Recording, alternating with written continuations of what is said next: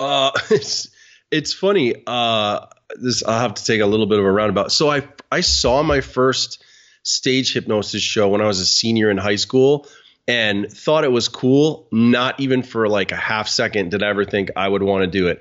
Then I went to college, and the residence hall that I lived in, the hall director would bring in this retired hypnotist once a year, and he would do a demo in our main lounge, and saw that 4 years in a row in college. Still never thought like, hey, maybe I'd like to do that. Like, never even crossed my mind. Graduated, taught high school English for 3 years, went back to the university, worked in student affairs, running a dorm for 5 years.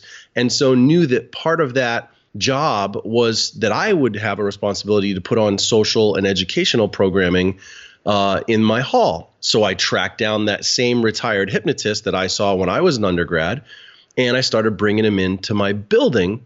And the third year in a row that I brought him into my hall, I was just talking with him, and he was telling me this cool story about he had never actually done stage hypnotism as a revenue. He only did demonstrations to sort of open people's eyes to the potential of using it to improve their life. He had a practice in Rye, New Hampshire for 18 years. So every time he'd come over and do these demos, he'd tell me after the students all left, he'd sit and hang out with me, and he'd tell me cool stories, like case studies, basically. So he's telling me this cool case study. And when he gets done telling me the story, I go, man, that's cool. That'd be neat. I think I'd like to learn how to do that. And I meant like as a hobby, you know. And right away he goes, I'll teach you. I think you'd be really good at it. And I was like, and I go, really? And he goes, yeah. He goes, I just have this feeling, Paul, that you'd be really, really good at it. And I said, well, how much would something like that cost? Because I was smart enough to know that training, costs money. And like Walter Matthau and grumpy old man, he goes, horse shit, I'll just teach you.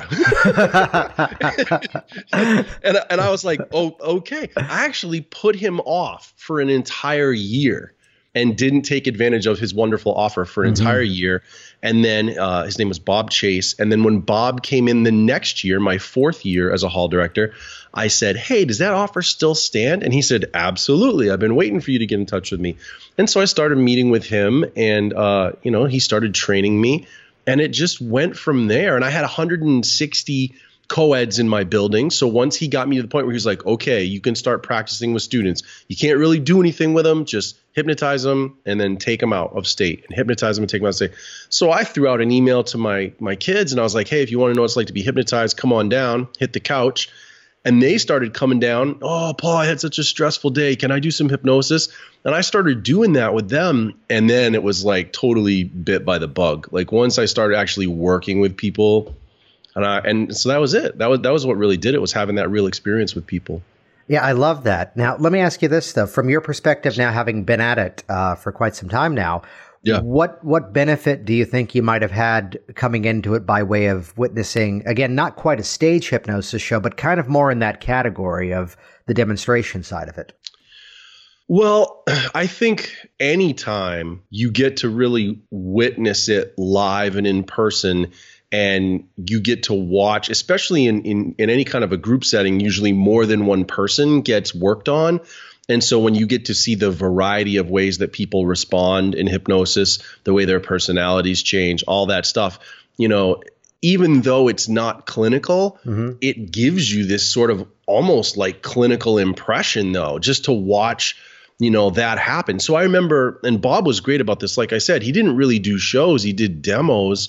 And so he did age regression with a young woman, and very not like to not in a clinical way, but in like an explorative, experiential way, And so he used to just do this thing where he'd do a hand drop, and he'd say, when I drop your hand, you're going to immediately see a picture of a memory in your life, a happy, positive picture. And he says, it'll be from around, and he'd start with like 12th grade, because he knew they were all college students. And then he'd go back by 2 or 3 years at a time, and he'd work them all the way back to like kindergarten. And it was so cool to watch like the real full, true regressions. Like then this young woman, like her voice changed and she talked like a 5-year-old, and she, and you sit there and you think, we're not doing any work. We're not working on anything, but you still can't just help but recognize the power of what's happening. It was really a big, impressive thing. There's something really cool about that story there that, we can look at the experience of, okay, now let's go with the stage hypnosis example. And this is not to put it down in any way, but you're on a beach and it's now getting hot, fan yourself, find a way to cool yourself off. That's something that people, just to use a negative phrase here, people just kind of playing along could produce that similar result. Right. But to really bring in that magic of the mind into the experience, that there they were actually, getting that visceral reaction of going back into some sort of experience. It's where as much testing, convincing, the arm lock, eye lock, that sort of thing I'll bring into my sessions. In recent years, there's been some sort of positive regression to kind of go in an NLP style, draw out resources, anchor it inside of a first session, which really just simply put negates the need for those convincers, because it's just that, wow, I haven't thought of that in so many years. Wow, I really felt that in my body. Yeah. So how has that experience, to fast forward the story, and we'll bounce around a little bit here, how has that influenced you in terms of the way that you work with people nowadays? Well, I think though the biggest influence from Bob being the person who got me started is he was so big at stressing to me that no matter what you do with people, whether you give a demonstration or whether you were to do a stage show or whether you were to do a session, that you always give to people somehow. He stressed it so much. He's like, you give to people. People come to you. They put their trust in you in no matter which setting it is. And so you make sure you give back. You give them a little bit of happiness. You give them a little more faith and hope. You give something. And that really stuck with me. I thought, what a beautiful opportunity to have, that every person that you come across, even if it's on stage. And Jason, I do about anywhere from 65 to 80 stage shows a year at colleges across the United States. And that's always stuck with me. And again, if you look at my formal training, I was a teacher and then I was a student affairs professional. I've always cared about having some kind of developmental interaction with people. And so that was the biggest gift of hypnotism for me, was when I had that light bulb moment working with Bob and I started thinking about what I could do with hypnotism. And I really, I'm a smart guy, but I'm not always smart. And so, there was a moment where I don't know why it took me, any time at all to think about it, but it took a little while before I had this light bulb moment where I thought, you bozo, you always wanted to be an entertainer since you were a kid, but you've also always tried to find ways to interact with people and help them. And this profession lets you do both if you want to. You can spend time on stage having fun and making people laugh and brightening their day that way a little bit. Or you can be doing really developmental personal change work with people and brightening their life that way. And so, but it all goes back to, like I was saying, Bob really brought that to me early on, of saying, no matter what you do, you find a way to. His big thing was, and I still use it, I stole it shamefully as as an apprentice to him. We call that modeling excellence. Modeling excellence. He said everything he does is, you're beautiful, you're talented, you're gifted. You're beautiful and talented and gifted.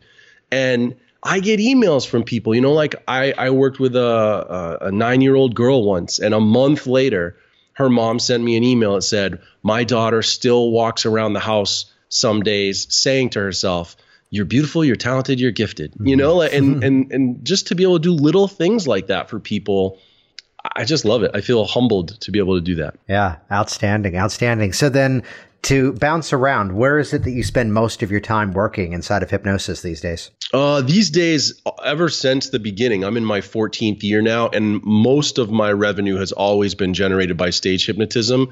I work a lot. I have a pretty good presence in the college market. I do a little corporate stuff. I do some high school stuff.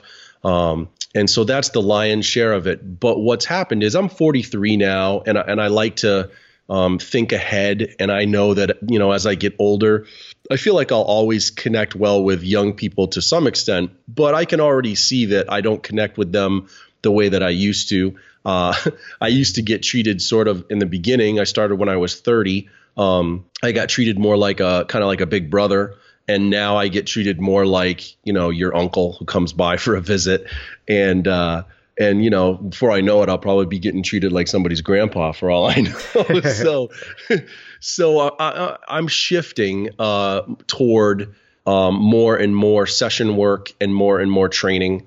I met a wonderful woman. I met Sandra Grace at the NGH convention 3 years ago.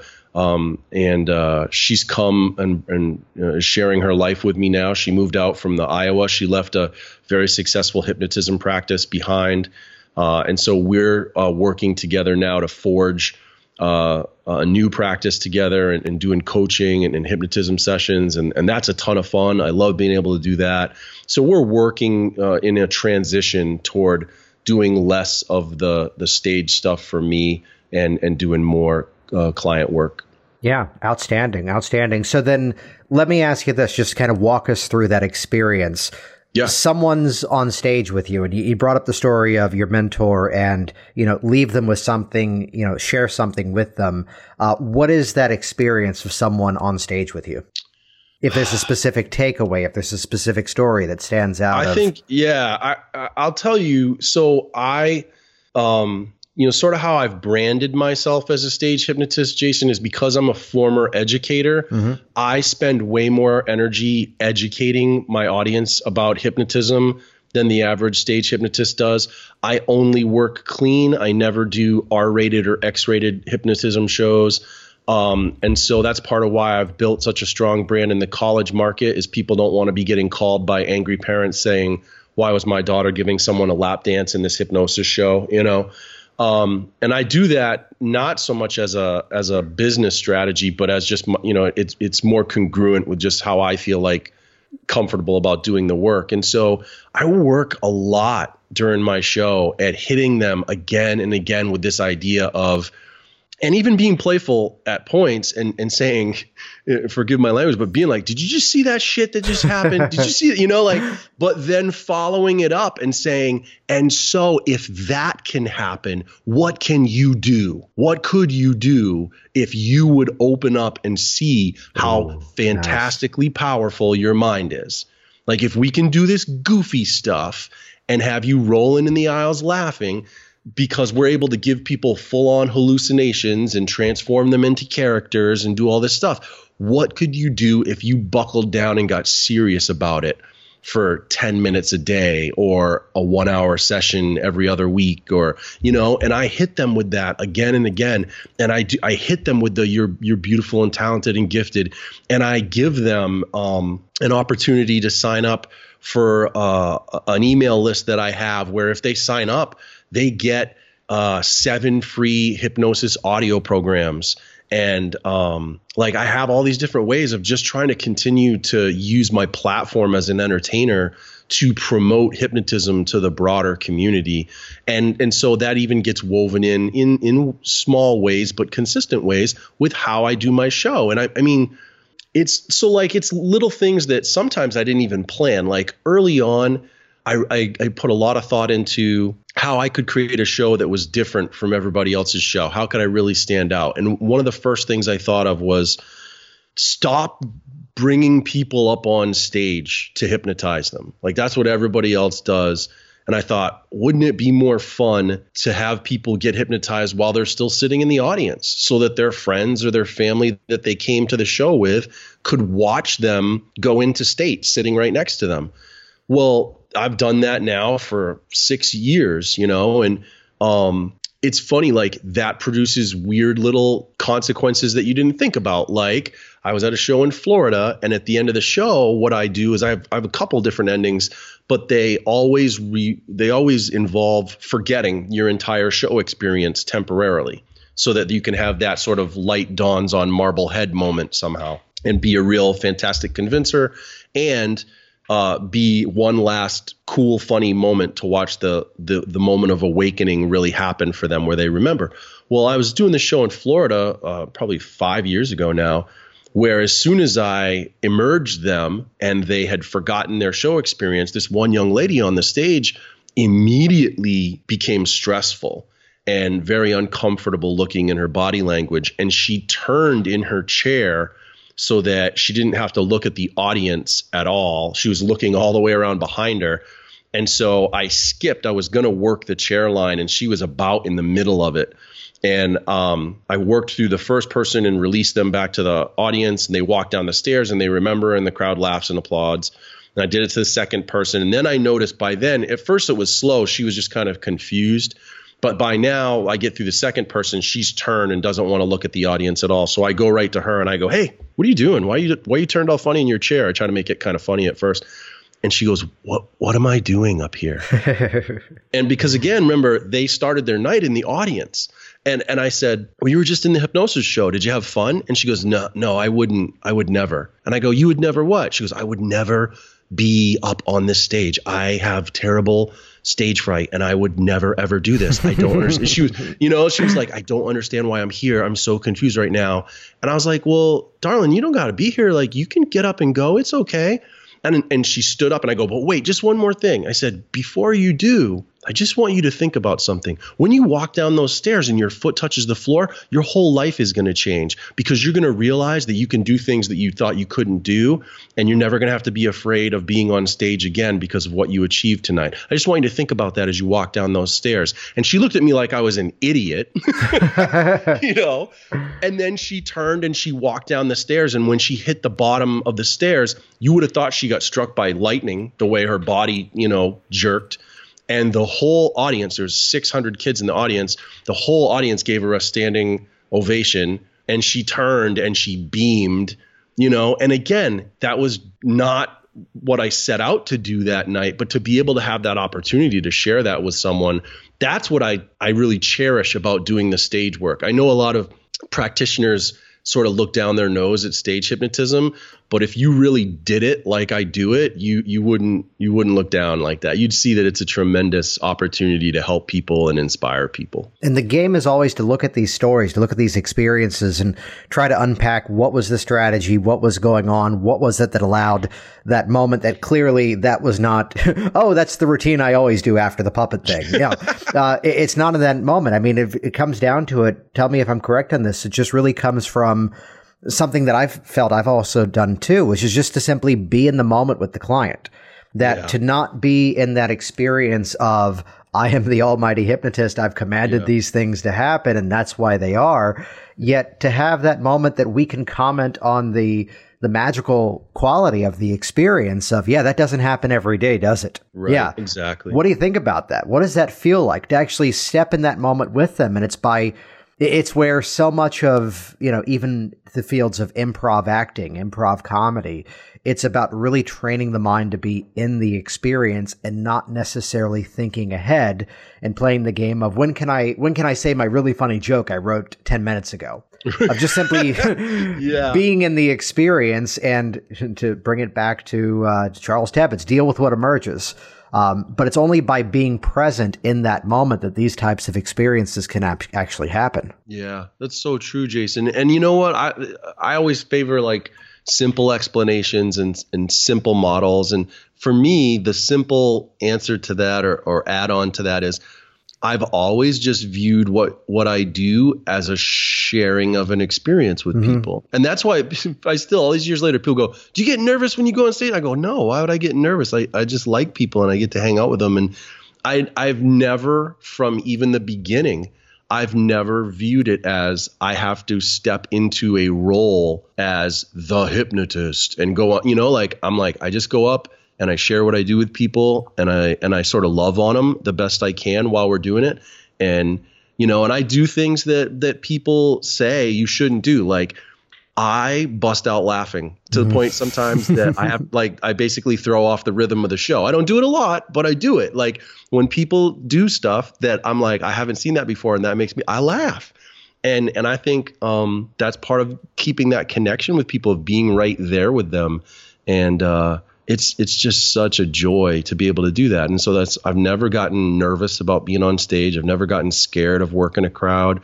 And I think that's part of where you said when you approach it that way, you're there with people and you're more open to seeing the possibilities. Yeah, absolutely. So then inside of that experience of now, taking from this career that's been mostly stage hypnosis and now bringing it into the one-on-one environment, what is it from the stage work do you feel that's really prepared you to work with people in this respect now? The confidence. Yeah. There's a tremendous level of confidence that you get by doing stage work when you have to be up. If you're in an office setting and you're doing a consult and you try something and you fail, like you fail for the one person that's there, and still you're like, oh, that sucks. Like in your head you're like, I didn't want that, but that's so much lower risk than being in front of, my biggest audience I've ever had is 1,600 people, and double decker performing arts center, full, every seat full. And that's a whole other, when you think I'm going to try this thing and gosh, what if it doesn't work? And you get to a point where you go, if it doesn't work, it doesn't work. I move on, I do the next thing and I rock it. And when you get to that point where you really buy into that, then you bring that back to your client work and it's the same exact thing. You go, well, I'm going to try this thing with them. And because I have an instinct that's the right thing at the time. And if it doesn't work, then I'm going to go, okay, well, maybe it was the right instinct, but maybe my implementation was wrong. I'm just going to learn from it and I'm going to move forward. So it's growth mindset versus fixed mindset. Fixed mindset, I am the hypnotist. I have all the answers. And then when something goes wrong, oh my God, I don't have all the answers. I must not be a good hypnotist. Versus I'm learning all the time. I'm growing all the time. And I don't worry about it. So this mindset of, again, this deal with what emerges, let's just see where it goes and I'll figure it out as we go. There's a really cool project you recently did with the NGH. Do you want to chat about that for a bit? Oh, sure. Yeah. So give us the backstory behind that. Yeah. Well, I've always... Again, it comes back to I love people. I tend to like people in small doses because I am an introvert. I prefer one-to-one interaction with people or small group interaction with people. And so I love talking about the work. I've always loved talking with people about the work itself and why do they do the work the way they do it? How do they approach their work the way they do it? And so I volunteered. I offered to the National Guild to do a series of interviews with people who were presenting at the convention. And they said, well, how many do you think you could do? And I said, well, I'll do every single one I can do if we can start. But this was about 5 months out. And I said, if you let me start now, I'll do every single one I can do. I ended up doing 106 interviews with people who were presenting at the convention. And it's like just the most fun thing in the world to sit with your colleagues and talk about what you and they love to do, even if the exact deployment isn't the same, right? Even if someone's working on, past life regression and I don't do past life regression, but I certainly can appreciate that they love doing it for people and they value doing it for people. Or any number. There's so many. That's the great thing about the convention, right? There's so many different topics, and so to be able to sit and talk with people about those, and to me, it's always the greatest gift for me is that it makes me get fired up again, the same way the convention does, and it makes me go, "Geez, I got to get going. I got to do some stuff," and because I get infected by how enthusiastic these people are for the work that they do, and so then I think all right, I need to go take that thing off the back burner that I haven't been working on for 2 months, and I need to get going on it again because I want to be more like these colleagues who are just getting so much great stuff done and making a great impact on people. There's something that I really want to highlight inside of that, which, here I am on a similar note. This is now going to be session number 133 of this series that I've done. And good for you. No, thank you. And now having been downloaded more than 150,000 times around the world. And to bring the story back, though, it's 2013, 2014 or so when I launched this. And it was really the mechanism of going, hey, these are just conversations I want to have. These are people that I want to talk to. It's where you and I were trading a series of emails this morning and went, hey, do you have this time free? And here we are recording now, and this will launch next week. But it's where for that person brand new to hypnosis, it kind of goes back to the story of there you were as the person booking the person to come in and do the stage hypnosis demonstration, that it's that avoidance of being inside of that bubble, that practicing in that quiet area that we think we're all by ourselves, and just how many people out there are willing to share, are willing to give away the information that some of the most successful people you'd meet in this profession or nearly any other are the ones who are so willing to just have this type of conversation and to share that knowledge. Yeah. It's the biggest challenge, I think, about our profession, is this culture of we're all on an island. And, when I was a teacher, I shared a room with a veteran teacher who sort of mentored me, even though he didn't have to. And when we had department meetings, and then when I worked at the university, we had a department meeting every single week where the 28 of us that worked in that department sat and talked to, had developmental conversations about how to create positive changes with students and support their success. And then I got into hypnotism after years of having those structures in place. And the closest thing that I got was a NGH chapter meeting, and that was fine, but it wasn't quite the same, And I think doing these kinds of things, podcasts, video interviews, whatever, anything that brings people to connect with each other over distance is just so important. We've got to create more community within our profession. We've got to create more sharing. And like you said, Jay, it's not that people aren't willing to. It's just that I think that they don't feel like the structures are in place, so they don't know quite how to do it. Right. So I flash back to there's a podcast that I listen to, the actor comedian Kevin Pollak, who does his Kevin Pollak chat show. And one aspect of it is ever since the first episode, every session has had the theme of we're not ready yet. As I was listening to one this morning, it's like they're still dealing with that humming sound in the background. Oh, okay. But the aspect of if you're not creating, you're waiting, as he would say, that, for all these different opportunities, it's where here you were with that idea of going, these are conversations I want to have. These are people I want to reach out to. And you've got an outstanding award for doing that as well. Yeah, it was very kind of them to recognize that. It was a lot of work, but it was totally worth it. It was totally worth it.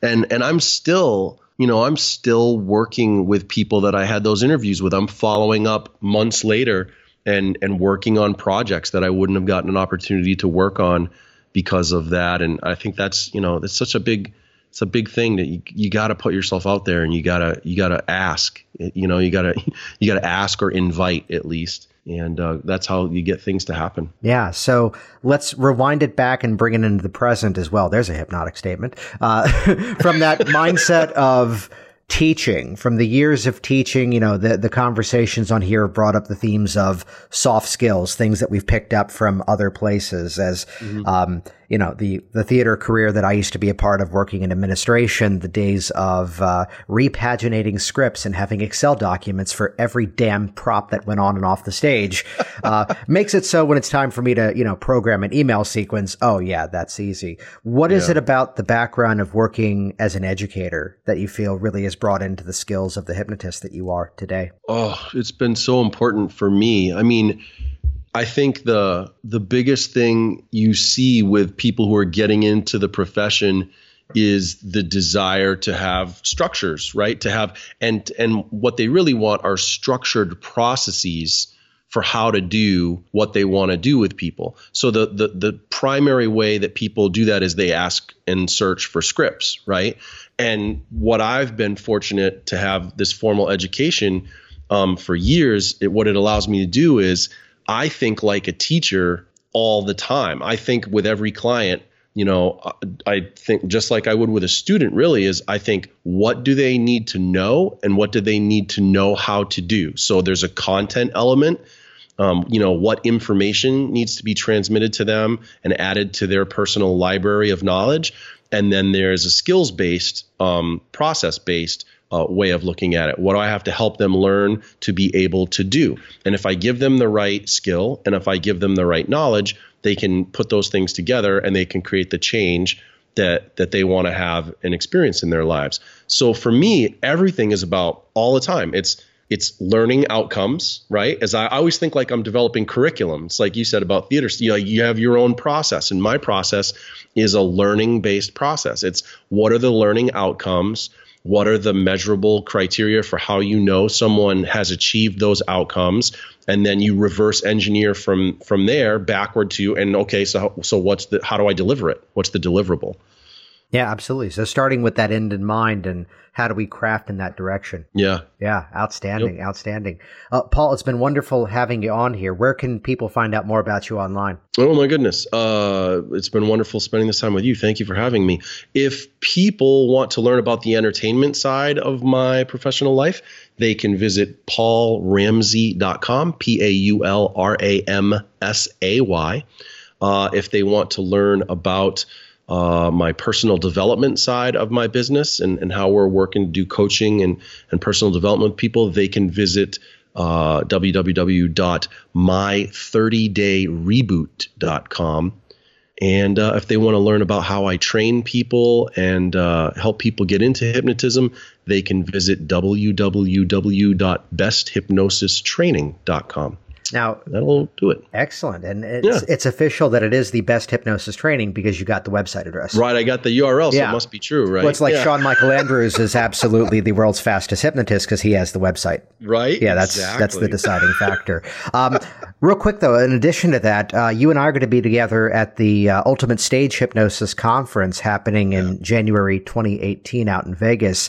And one of the themes that you're going to be talking about there is that of innovation. And I know you mentioned some themes in terms of, bringing that personal development aspect into the program, the aspect of being in the present, in the experience, really responding to people, or even, so much of the effort happening out in the audience.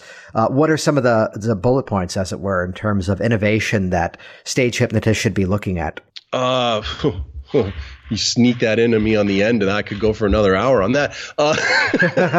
So I think the big thing is, first of all, having a philosophical approach to your work. I think taking the time to sit down and ask yourself, what kind of hypnotist do I want to be? What kind of impact do I want to have on people?